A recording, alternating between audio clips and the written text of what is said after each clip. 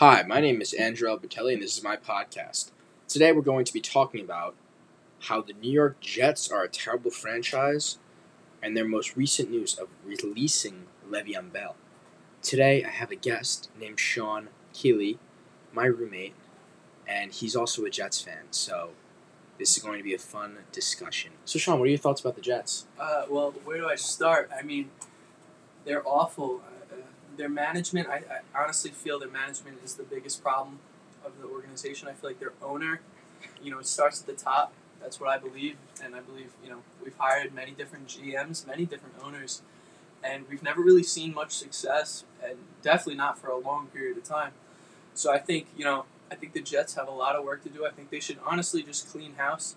I was kind of shocked that they released Le'Veon Bell. I was expecting it, but I wasn't expecting it this soon. I figured maybe they'd trade him or get him for something good, but they just released him. So I was like, man, that's the life of being a Jets fan. But you know, I see a lot of good in Sam Darnold. I think he can be the franchise QB. I think they just have no weapons around him.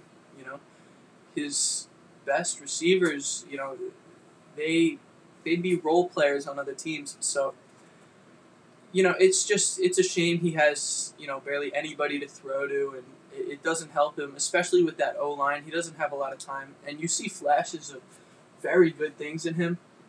He makes a lot of great plays, but yeah, it's a shame. They really need to build around him. They need to give him the weapons he needs, and I think that's when we'll start to see some success roll in.